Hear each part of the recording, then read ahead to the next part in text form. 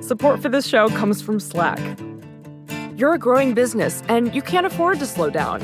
If anything, you could probably use a few more hours in the day. That's why the most successful growing businesses are working together in Slack.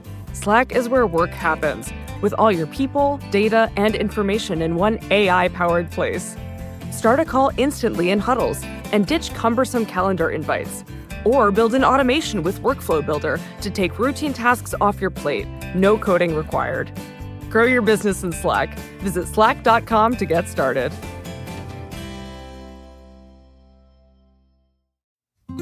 Support for this show comes from Sylvan Learning. When children love learning, they can tackle any challenge life throws at them. Sylvan's Insight Assessment can help you determine if your child is ready for what's ahead. It can also identify gaps in learning and point out areas that could be of concern for your child so they can tackle what's to come. And right now, it's the best price of the year at $29. Go to sylvan29.com to learn more and get your child's assessment for only $29. That's SYLVAN 29.com. Hi, I'm Kara Swisher, editor-at-large of Recode. You may know me as someone who liked the idea of being CEO headhunter better when I thought it meant literally hunting CEOs. But in my spare time, I talk tech, and you're listening to Recode Decode from the Vox Media Podcast Network. Today in the red chair is James Citrin, someone I've known but not known for a long time, the leader of Spencer Stuart's CEO practice. It's a global executive recruiting firm that has worked with companies like SurveyMonkey, Mozilla, Twitter, Yahoo, everybody. I don't think there's anyone James hasn't recruited in Silicon Valley. He's at the center of a lot of things, but also behind the scenes. He is the author of several books, most recently, The Career Playbook. James, welcome to Recode Decode. I'm so excited to get you here. Thanks, Karen. I'm hoping you'll tell some stories, but I don't know if you will. Let's start talking a little bit about your career. I like to have people's background of how you got to what you've done, and especially how you got to the tech sector and how you moved into that area, because, you know, you all have done like a lot of the major placements of major executives. So talk a little bit about how you got where you got. Sure. Well, first of all, I went to Vassar College, and I graduated in 81 and went to Wall Street as an analyst. At Morgan Stanley, went back to Harvard Business School, and I had this curious situation. What did you analyze at Morgan Stanley? Just corporate finance and different deals. And I was okay at it. I wasn't great at it. I liked the firm. Not a killer, James? I was definitely not a killer, but... Or obsequious, either one. Well, this actually is relevant because one of the things at HBS, I was really good at interviewing. I was really good at seeing what companies that were recruiting wanted and getting job offers. I ended up coming out in 1986 and went to Goldman Sachs in private wealth management. Didn't really like it, but one of the companies that I got... So this is kissing up to rich people, right? Exactly. Right. Actually, the original thought was I liked relationships and I liked advising people, and I thought that doing it at Goldman would be a great place, but I actually didn't like investing and all this stuff. But I ended up going to McKinsey in 1987, spent 5 years and really, really enjoyed it and learned a lot, and did some media work at McKinsey and fell in love with media. And this is just consulting. Strategy consulting to publishing to television, cable, and all the like. Who? I guess 30 years, the statute of limitations can be off because McKinsey never talks about their clients, but like Time Inc. And I worked in the Paris office for a big French media company back then. And I had the idea that I wanted to go into media. And so in 1992, I ended up going to then a prominent global company, Reader's Digest Association, as Director of Global Strategic Planning. And I really did not like it. And a year... Why? Because it was a very much of a direct marketing company. It was. And actually, this is quite funny for your audience. One of the tasks that I had in 1993 was to develop the electronic publishing strategy for Reader's Digest. And doing a lot of research, I ended up thinking that the right way to go was basically into CD-ROMs when other companies were investing and figuring out the internet. I totally missed that. So I was never a great strategist, certainly in a corporate CD-ROMs. planning. CD-ROMs, but... that was 5 seconds. Totally. But it was great because I called a friend of mine who was at Spencer Stuart, asking her for some advice because I just wasn't happy. I wasn't really feeling successful. And she said, have you ever thought about our business? And I was like, your business? She said, sure, the executive recruiting business. I think you'd really be good at it and you'd enjoy it. And I was like, She so said, get this straight. An executive recruiter recruited you to work at an executive happens all the time. Okay, happens all all the time. And the reason it was like all the great parts of McKinsey and strategy consulting without a lot of the bad. And what I realized was the things I loved at McKinsey was working with clients. I loved building the teams. I actually had always a good sense for people, and I was always good at the communication side. And I understood the problems, but rather than solving them yourself, finding someone else. And it was actually a really interesting moment, again, way before many of your listeners sort of realized, but this was at the time when Spencer Stuart recruited Lou Gerstner from RJR Nabisco to IBM and turned around IBM. That was 1993, 1994. And so literally 25 years ago this month, I went and started at Spencer Stuart, started in media recruiting, doing medium-level things. Explain how that entails for people who don't understand. What did you do? What was your job? So I started as a consultant, which is what I am today, consultant in Spencer Stuart. We're a global leadership advisory and executive recruiting firm. So you go into a company. So we are retained by companies to find executives for needs. And so it happens all the time now. A company needs a chief financial officer. The chief financial officer retired, and you diagnose what it needs, and you interview the management team, you develop a position specification, and then you go out, do research, and try and find the very best people to do it. And you don't always get to work on the highest profile things. You start, like everybody, you start kind of in the opportunities you're given. And, over the last 25 years, I've worked my way up and working with teams. We have a great global firm, and I've worked on over 700 assignments over these 25 years. But to your question of how I got into tech, I knew tech a little bit, but not that well. But you're doing media for the most part. Right. I came in really doing media, and I did a lot of publishing.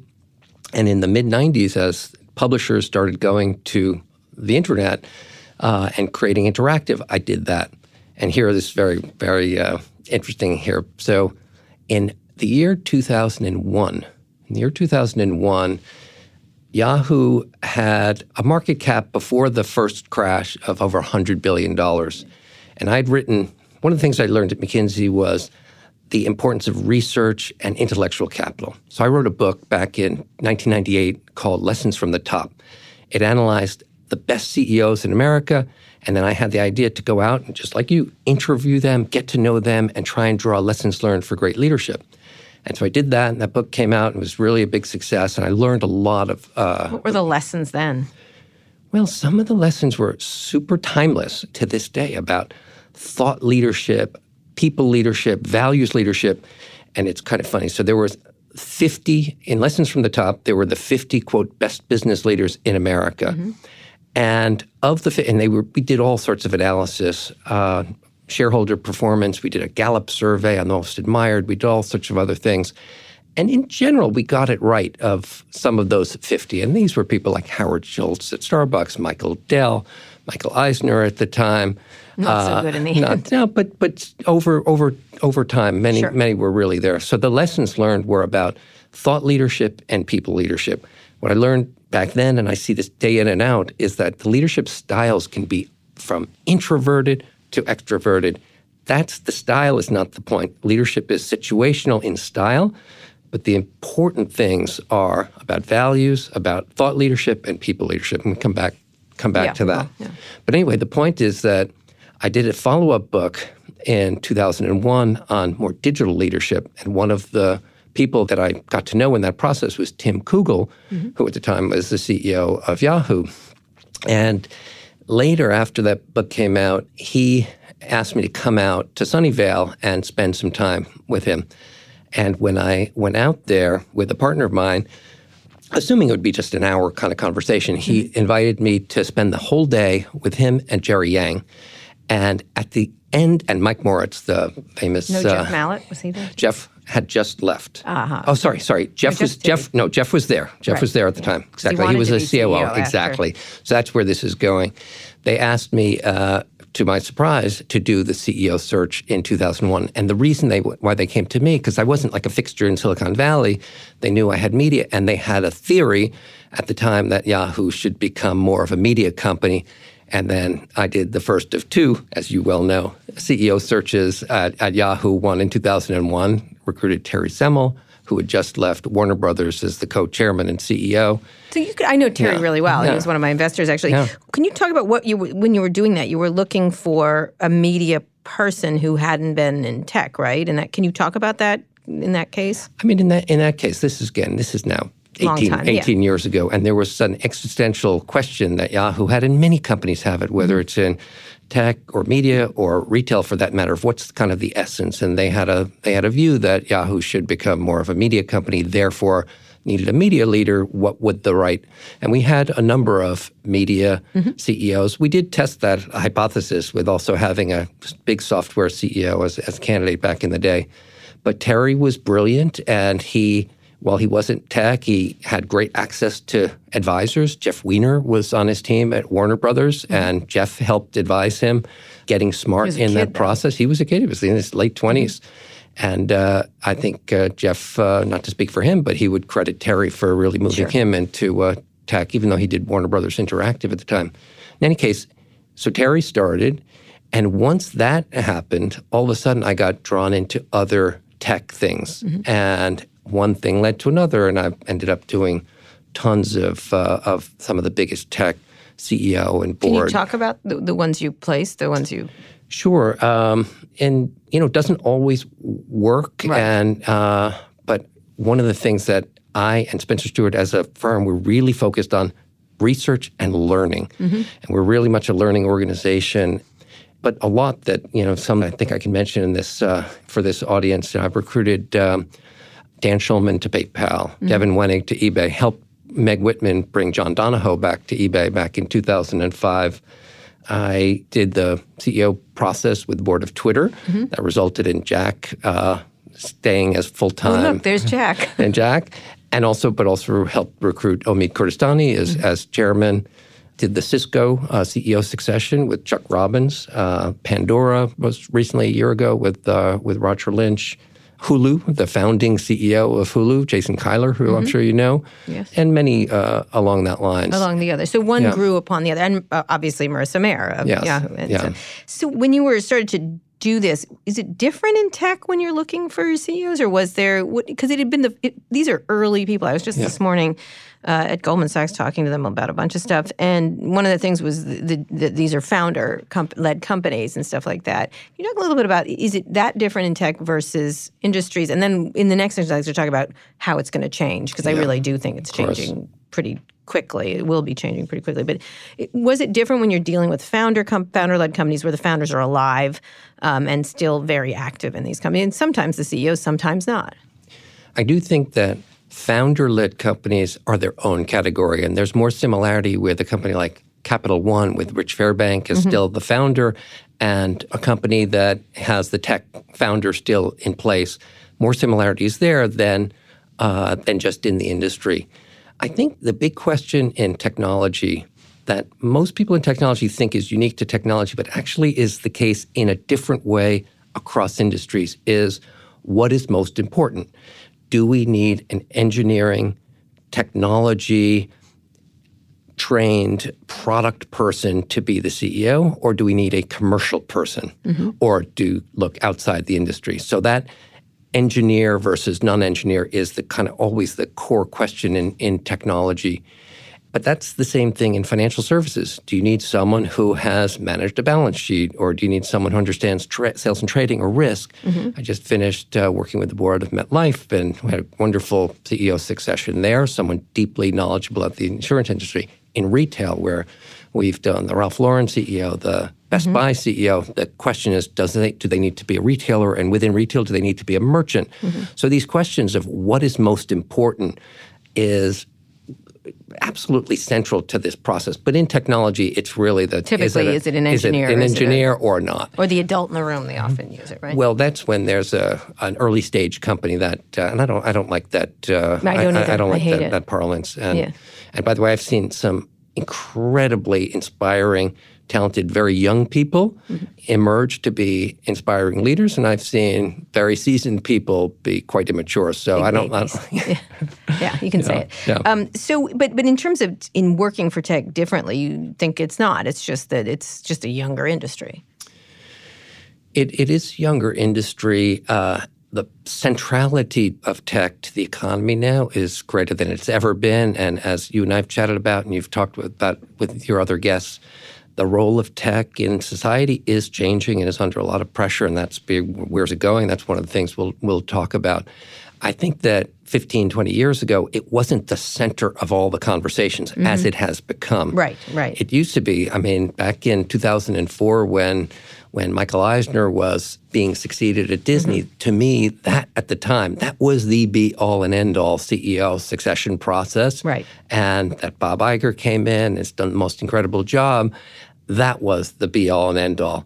Today, it's the big tech companies that are more the be-all and end-all, and you just look at that in terms of market cap and who are the most valuable companies in the world. All right. When we get back, we're talking with James Citrin. He is the head of, is it CEO? You're the CEO practice? Yes. That's what it's called? Yes. At Spencer Stuart, one of the leading global executive recruiting firms. And he's recruited a lot of people in tech to their top jobs, and not just at the top, also at different levels of the company. When we get back, we're going to talk more about where's the workplace going and how's recruiting going and talent management when we get back. Support for this podcast comes from Constant Contact. If you're a business owner, you already know that it's really, really hard to cut through the noise of everyday life. If you want to connect with your customers, you need to break through the noise. You need Constant Contact. Constant Contact is a marketing platform that makes it easy to reach new audiences, grow your customer list, and connect over email, text, social media, and more. Whether you're a marketing guru or just learning the ropes, Constant Contact offers writing assistance tools and automation features that make it simple to say the right thing at the right time. So get going and start growing your business today with a free trial at ConstantContact.com. Just go to ConstantContact.com right now. Constant Contact, helping the small stand tall. ConstantContact.com. Support for this show comes from Sylvan Learning.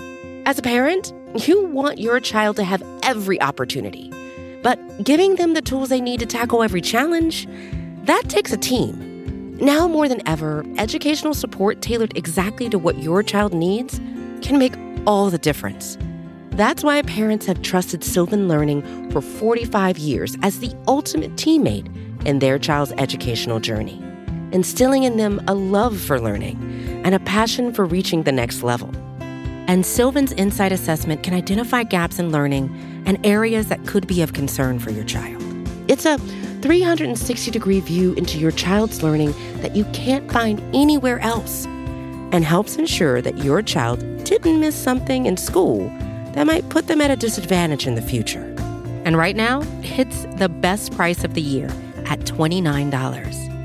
Go to sylvan29.com to learn more and get your child's assessment for only $29. That's SYLVAN29.com. We're back with James Citrin. He's the leader of Spencer Stuart's CEO practice. We're talking about, he's been very involved in a lot of big tech CEO placements. Talk a little bit about where we are now, because there's sort of a really interesting shift going on among talent in Silicon Valley. Talent's always been in charge in Silicon Valley pretty much because of the need for not just engineers but everybody. That it's been one of these areas that's been where the employees have a lot of sway. Is that still the case from your perspective? I mean, you look at Google, the Google employees and people like that. What is the landscape now? Because I see more founders sort of moving to the side. You see Satya Nadella was not a founder. He was an early employee. But the company's shifting into a different place. Perhaps you don't think that, but I'm just curious how you look at where we are. We have Sundar Pichai at Google. We still got Reed Hastings, obviously, at Netflix, and Jeff Bezos at Amazon. How do you look at the scene right now? So there are so many topics and questions within that statement. But I think that the companies that you mentioned have been the magnet for some of the most incredible talent into that sector. Years ago, companies like Goldman Sachs, McKinsey, GE had the opportunity to attract the world's best talent. But over the last certainly 10 years, a lot of those companies have been supplanted by or certainly competitive by those great companies that you mentioned. There is a very strong sense within technology that you get it or you don't get it. And there's a credibility that comes with being associated with these great brands or with the kinds of education and technology education that, whether it's Stanford or Caltech or Indian Institute of Technology, that gets people into that industry. Where we are today, there are some of the most amazing leaders within those companies, but there are also questions about, are they just the right place at the right time? And someone who comes in and they're hardworking, bright young person. Yeah, for the first years. Or even to this day, how much is it their own leadership, ingenuity, and cleverness versus just being great within a great proven business model. Right. Well, a lot of people say it about Google, like that when Google executives leave, they suddenly become humans again, essentially. I mean, it's interesting. If you look just on that point, if you actually look at the organizations that have spawned a lot of great tech CEOs, Yahoo actually has a lot out there. It's amazing. Okay? Yeah. And eBay has some of the greatest. Let's name them. So Yahoo would be Jeff Weiner. Jeff Weiner at LinkedIn, one of the great CEOs out there to this day. Who Dan else? Rosenzweig. Dan Rosenzweig, CEO of Chegg, who's done a great job building that to a $3.5 billion public company. Hillary Schneider at Sue Decker wasn't CEO following, but they've had a lot of executives moving into big jobs. It is interesting. Yahoo has Dinesh, the CEO of One Kings Lane. There are a number that were and then out there. eBay had a whole bunch. eBay had a whole bunch as well. And so sometimes those organizations that have had to fight a little bit more were great, but then things didn't go quite well. They have to really be that kind of ingenuity. But just at a principle level, what I always find about recruiting, and this is just sort of a lesson learned for anybody listening, if you're ever thinking about your own career, getting a job, or if you're on a board, or if you're hiring people, it's the same thing on both sides, which is think about a Venn diagram with 3 intersecting circles. And this, to me, simplifies kind of the whole recruiting proposition. In one circle, there's capability. What is needed in the job? What is someone's ability to actually do that? How much has their experience before trained them to do that? So capability, that's one thing. Number 2 is credibility. And this goes back to the question about in tech, is tech different? Everyone now, especially then, when someone gets announced, they'll Google that person, they'll call their friends, they'll look on Glassdoor, they'll say, okay, who is this person all about? Is she great and someone to do, inspired by, or not? So that's one of the criterion that boards or hiring managers always say. Will he or she be credible and retain our team? But then the third is attractability. When you're doing recruiting, you actually need to find a person who will do the job. When you're doing succession planning, which is a big part of our Spencer Stuart work, we do a lot of leadership advisory work, succession planning, assessment, and all of that. This is someone pulling from inside the company. Correct. That's when you're doing promoting from within. I do want to come back to that because that is one of the big trends to talk about. But in any case, if you think about the intersection of capability, credibility, and attractability, in that little intersection, that's where the magic needs to happen. And that's where you can find the right people, but it's not a lot of people in these important, big, high-level jobs. Right. Talk a little bit about succession planning versus that, because one of several of the jobs have been succession. Absolutely. Right. Yeah, in tech. So in 2004, just give you a couple of statistics. So in 2004, the mix at the S&P 500 level in the United States, there were about 2/3 of CEO appointments were promoted from within, and 1/3 were recruited from outside. And years ago, again, when I started, the way most boards thought about CEO appointments was, we have the person, usually, by the way, designated by the incumbent CEO, which usually back at the time was usually a guy, and he would say, here's my successor, and the boards would do that, and usually was the guy. After Sarbanes-Oxley, that started to change. And so in 2004, when we started measuring, at Spencer Stuart in our CEO practice, we study every single CEO transition. We do a case study, whether we're involved or not, and we do statistics about what works, insiders versus outsiders, first time versus experience, ages and backgrounds, et cetera. But in any case, back then, 1/3 was outside, 2/3 were inside. Almost on a straight line basis over the ensuing 13 years, that shift went to 90% insiders and only 10% outsiders. And so from 1/3, 2/3 to 90-10. And that was a function of a couple of things. Number one, boards did get much better at succession planning. They realized that actually the old way of having the incumbent CEO just telling their board, here's my guy, that no longer worked. Number two, there were some high-profile disasters, and boards tend to be quite anecdotal and said, oh, well, we don't want to deal with Bob Nardelli going to Home Depot and it not working and having to pay $200 million. And Disney wasn't the CEO. That was COO and Michael Ovitz.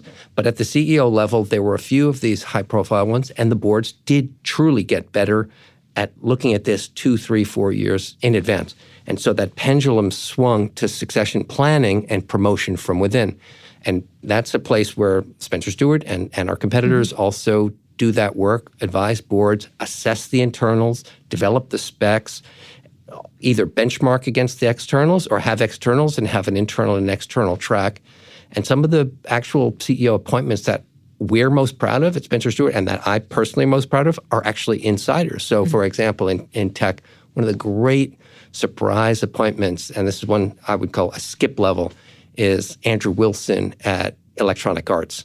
At EA, we were doing that process. There were external candidates, there were internal candidates, and at the time, Andrew was a 39-year-old division guy, 3 levels down, who was running EA Sports. But we assessed him like we do the others, and we saw this incredible leadership, this thought leadership, this learning potential and humility, and we played a key role in recommending to the board. Similarly, Chuck Robbins at Cisco was a skip-level CEO appointment. Is that what they call them, skip levels? Well, I don't know if that's what they call them. That's what I call them. Because when they're not the obvious, like the COO who is, the step up. Right. So that's where the boards are. They're really doing succession planning. And as I said, when there were only 10% of the appointments went to the outsiders, those 10% tended to be the most difficult assignments, whether there was an activist or maybe there was a Me Too issue or there was a real business model breakdown or a real turnaround. So here's a case like Best Buy in 2012 where many people started writing it off for dead. And you had the founder who was pushed out and who was not being treated well by the board, and he really didn't like the direction of the company. He was working with private equity to make a hostile. You had Amazon basically putting them out of business. Circuit City had gone out of business. People using Best Buy to showroom and then buy on Amazon. There were real questions about its survival.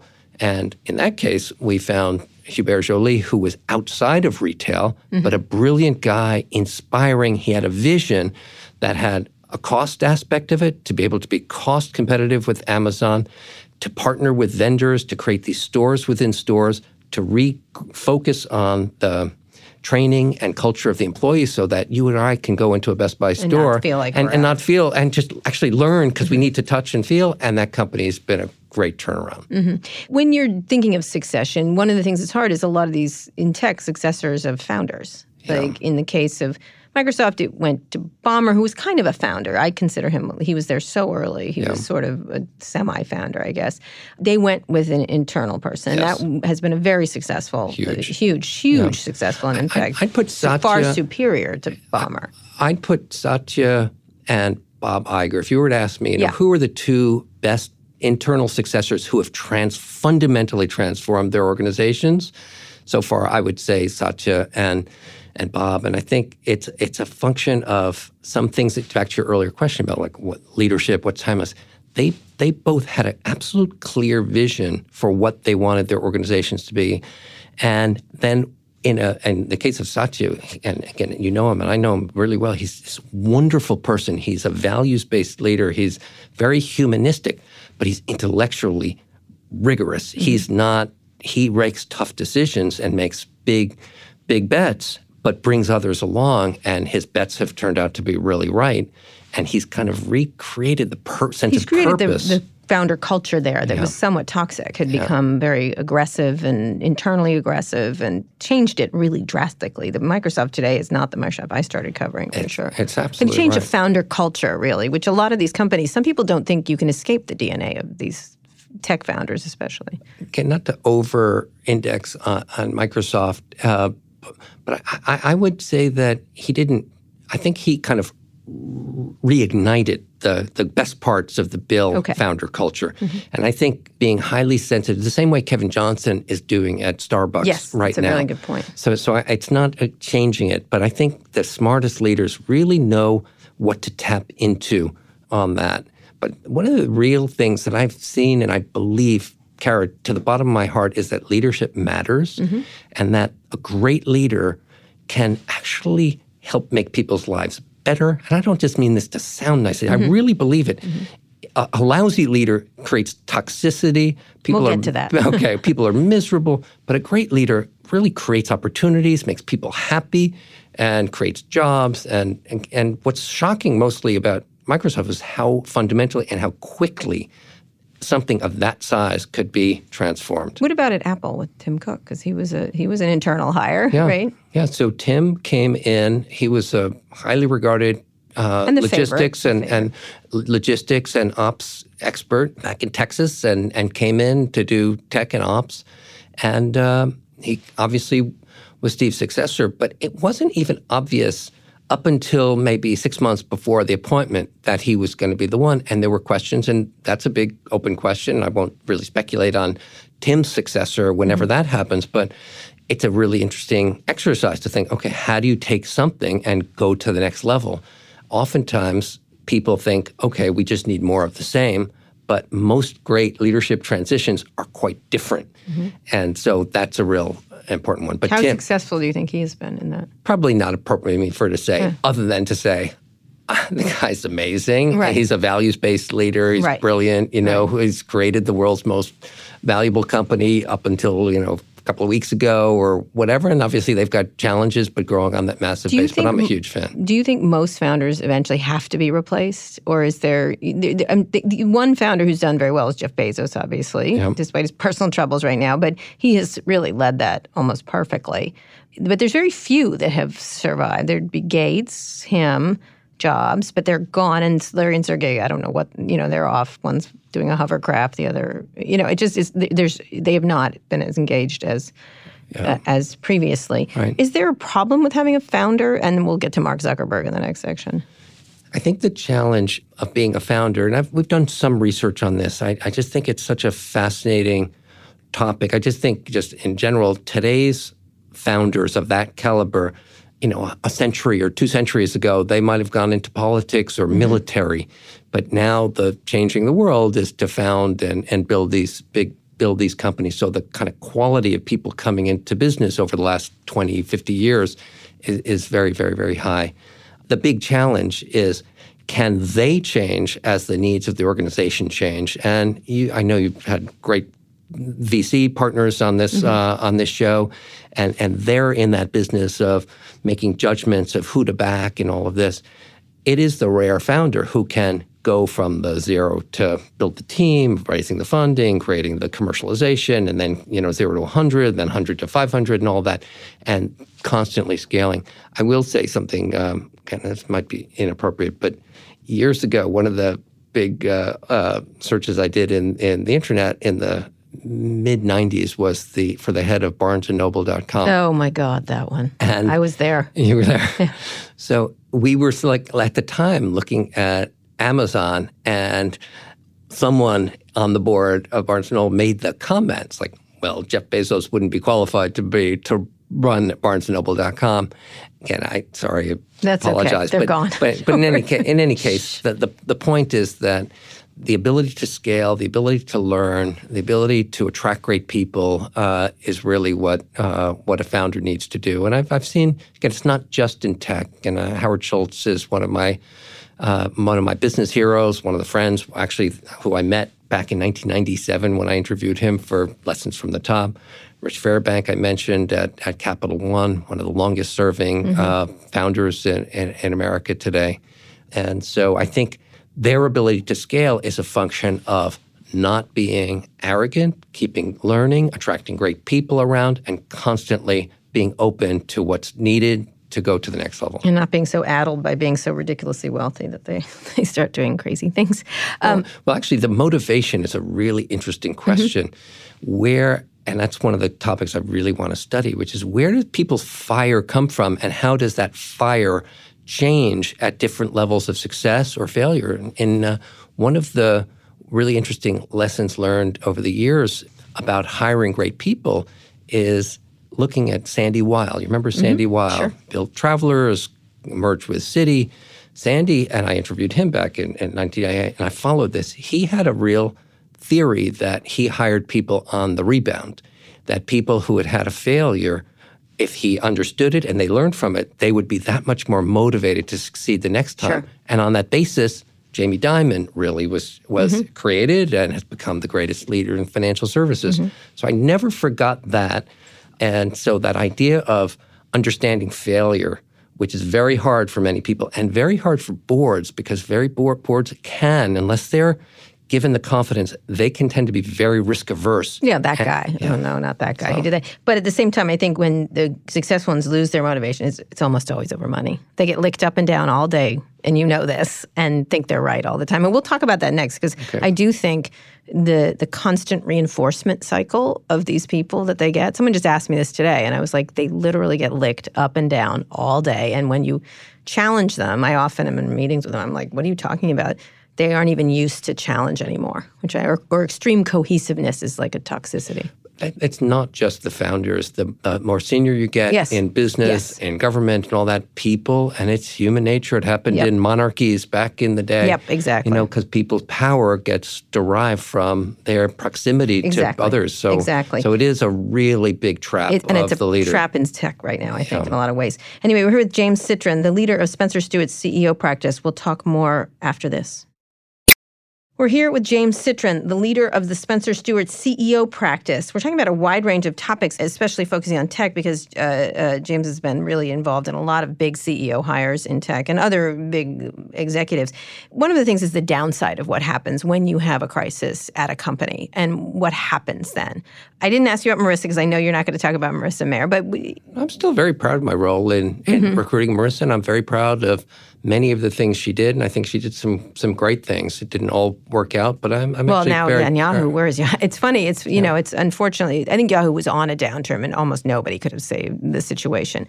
But one of the things when you have crises like that, not just with Marissa, but lots of different CEOs, like with Travis Kalanick at Uber, or right now with Mark and Cheryl at Facebook. What happens inside a company when there's recently there's been 1 million calls for Cheryl or Mark Mark can't be fired, obviously, or you have a founder that actually can't, has that control, that can't move out. First, how do you feel about that inability of boards to actually do anything when these companies have way too much founder control or have complete founder control? What's interesting is Amazon doesn't have it, and Facebook does. Google did have it. And then what happens in these crises when there's calls for firing, when Wall Street pressure? Talk a little bit. I know you don't want to talk specifically about whether they should be fired, but what happens? Look, whether or not there are super voting shares or control or not, I actually think is not the central point. I think the central point, Kara, is the degree to which a board has or does not have confidence in their leader.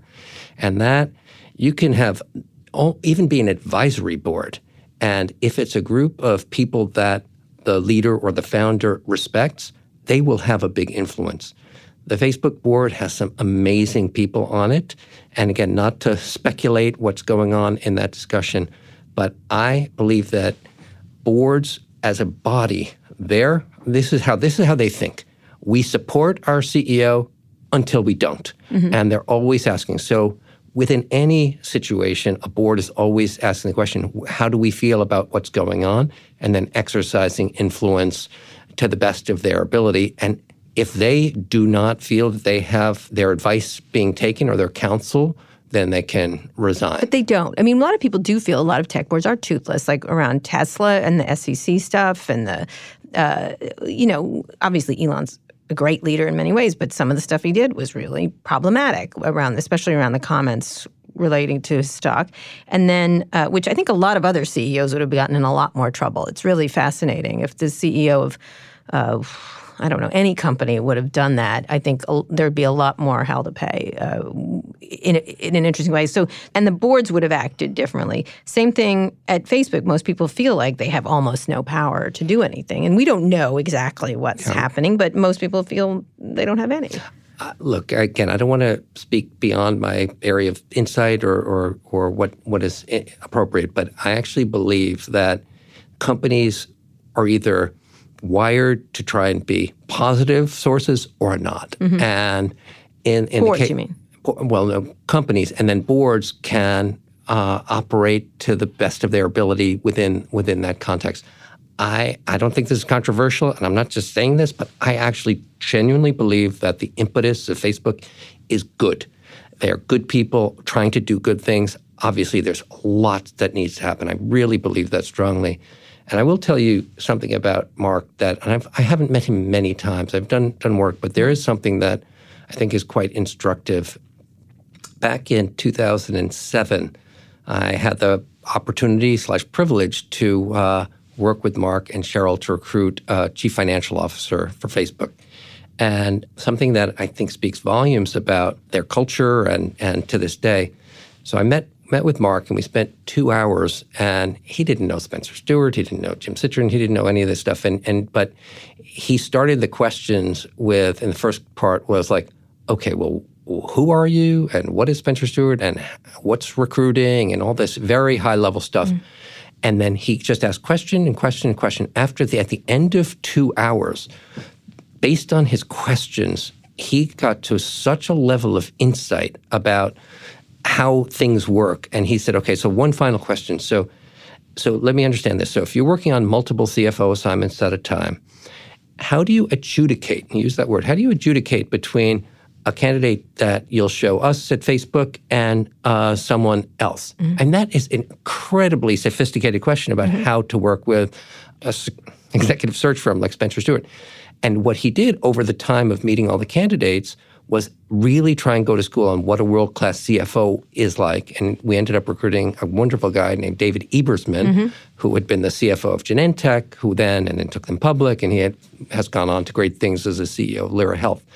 So that, to me, speaks volumes about his capability to ask questions and learn and be open.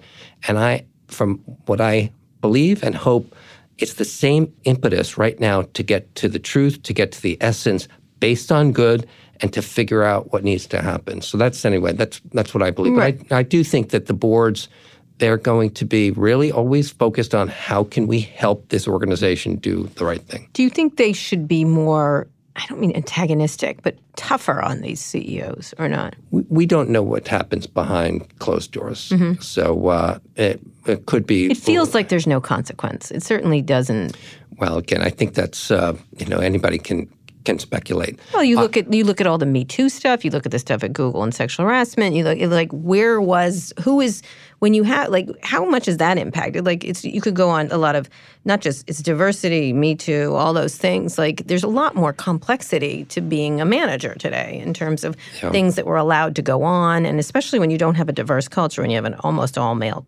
White male culture, it creates a different kind of outcomes. Yeah, I do think that it's interesting. I just had a wonderful conversation with Facebook's worldwide head of diversity and inclusion, and she was a Rhodes Scholar. She's do you know Mexican? Mm-hmm. Incredible, inspiring, and the quality of the work that they're doing and the implications. It's not just HR practices; it's on every aspect of their business, from the product. How are our users interacting and trying to get their leadership team and their user base, all that to be reflective of the global world. But you're absolutely right. Our requirement for checking beyond what's just in the public domain and even the routine background checks has gone greater than it has ever been before, particularly because if in board appointments or CEO appointments, that could bring down a board or a company or an individual if something is not understood and disclosed. And so now we have different kind of steps. Intel, it's happened. It's a really interesting problem now to face, especially when it goes back 20, 30 years, correct? What do you do? What is the... I think... Just sign. Yeah. Make long giants. Well, I think there's kind of two levels. Companies have policies, and so there's that can tend to sound a little, bureaucratic. But these are judgment cases. And I think there are clear cases where decisions need to be taken, and that's very obvious. But there are gray matters where they're maybe alleged, and you have to be careful in this environment that people are not guilty until they're proven innocent. But as I say, it's really incumbent on boards and individuals to disclose and to do the work and to understand what they're doing. Do you spend a lot of time doing in that vein? Because I would think it's more important than ever. I don't want to say oppo, but it's kind of, how politics, they do oppo on, you do oppo on yourself. Like, what's the worst thing they can say about me? Do you tell boards the bad things you heard about the candidates when you or are you going, this is a shiny new candidate we'd like to show you? We really try and be balanced. I can't tell you how many times I say, no one's perfect. It's all about trade-offs. It's all about understanding. Do you tell them the trade-offs or the rumors? All the time. If you let because I'm often called by people and they're like, what do you think? I'm like, oh, here's the 6 things I've heard. Right. So they know that it's out there. We really try and operate at Spencer Stuart in a no surprises. If you read our candidate reports, they're balanced. They're really balanced. We really try not to sell. We really try and advise. And it's all in the context of helping hiring leaders and boards understand that no one's perfect and that, in fact, the way I learned this years ago, the best way to get references is to have the confidence to say, look, we know lots of the good. I really want to understand the downside. So if you don't come back to me, Spencer Stuart or whoever, with the real downside, then you won't have done your job. And we can handle it. We'll just make our judgments. And so that's kind of the spirit that we go into these. We always ask candidates for kind of their list of references and respect them. We also do our own. And because of the work that we do, recruiting board directors with our trusted relationships, we're able to have access and do really good 360s. And I will say, knock on wood, anything can happen, but we take that very, very seriously to help our clients and help ourselves prevent really even negative alleged surprises. Problems. Because I was the one that told Uber about problems with one of their Google recruits. Like that, at least it was never determined, but I was like, it happened. You need to be aware that this was a problem there, even if I don't know if it was proven or not. But boy, there was an issue, and they didn't know. And I was like, where was that? Where did that not happen? Where did that not happen? So what do you do also, just a couple more things, when you have, I'm sorry to focus on negative things, but when you do have like a toxic CEO, like an Uber CEO, where you have a problem, where there's mounting problems within a company, do you get brought into those things? Or like recruiting Dara, for example, did you work? No, unfortunately we didn't recruit Dara, but Dara was I think a brilliant choice for as an outsider. Like you can handicap other teams. What was the problem they faced? I mean, first of all they had a CEO who had a lot of power, right? Who had a lot. Well, that process started by Travis having to recruit a COO, being imposed on him by the board. And that was going to be a challenge, but still, Uber is Uber, and many great people around the world were drawn to that. And so they had some candidates, as I understand. And one had left previously. Exactly. And then after Travis was stepped out, then it turned into a CEO search. And, at least as was reported in Recode, they had Meg, they had Jeff Immelt, and they had a dark horse, and that dark horse turned out to be Dara. And that's a really interesting... He read it in Recode. He didn't know he had it. Oh, that's funny. He knew he was a candidate, but his daughter's like, Recode's saying you're the CEO. That's hilarious. I didn't know that.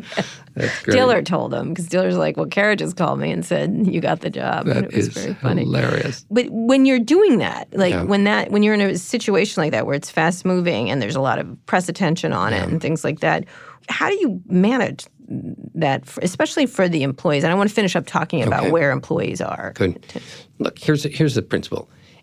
Great people can go into really difficult situations if they know what they're getting themselves into. Transparency is really key.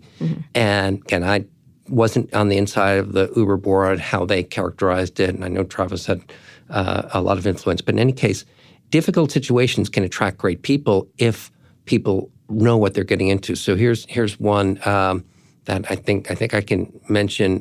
We just recruited the CEO of Nielsen. David Kenny came into Nielsen. That's a case in a challenged company that is in the middle of an activist situation where the activist has pressured the company and the company committed to doing a strategic review process. And so that was happening publicly. How do you recruit someone into that? Well, it requires a great board to be extremely honest, transparent with their candidates to say, here's the situation. We haven't come to any conclusion, but we'd like you to come in and help us sort out what is the best thing for our shareholders and our customers and all of that. And David was at IBM. Yeah. How did you get him? What did you say? Oh, Dave, I've got a chance. Well, David's someone I've known for 30 years. We were in. He was on the board of Yahoo. He was on the board of Yahoo, but we were classmates at Harvard Business School together, and he was doing extraordinary things at IBM and with Watson and their cloud business. But anyway, I just knew that he loves technology. He loves media. He's had experience in private equity. He's had turnarounds. He was here's an interesting thing. He would have been the logical person had one of the private equity firms made a presumptive bid to try and acquire Nielsen. That's to the point earlier I said about credibility. He was super credible and he's super capable.